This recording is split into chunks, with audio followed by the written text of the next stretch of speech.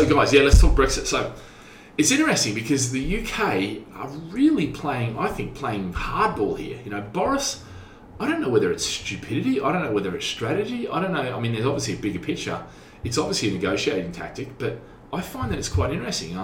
They've negotiated a deal, to come out, and now they've gone, no, we're not going to honour that part of the deal.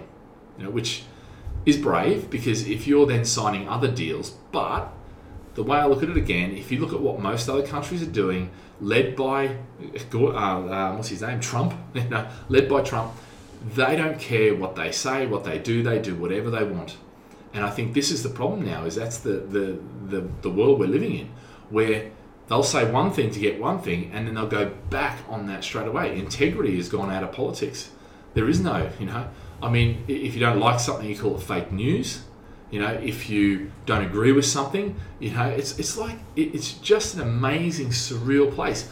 I would love to be an alien sitting up in a spaceship and looking down and going, wow, look at these guys. I can't understand. I just cannot understand how they can function. And to some degree, it's exactly how it is. We can't function. We're struggling to function.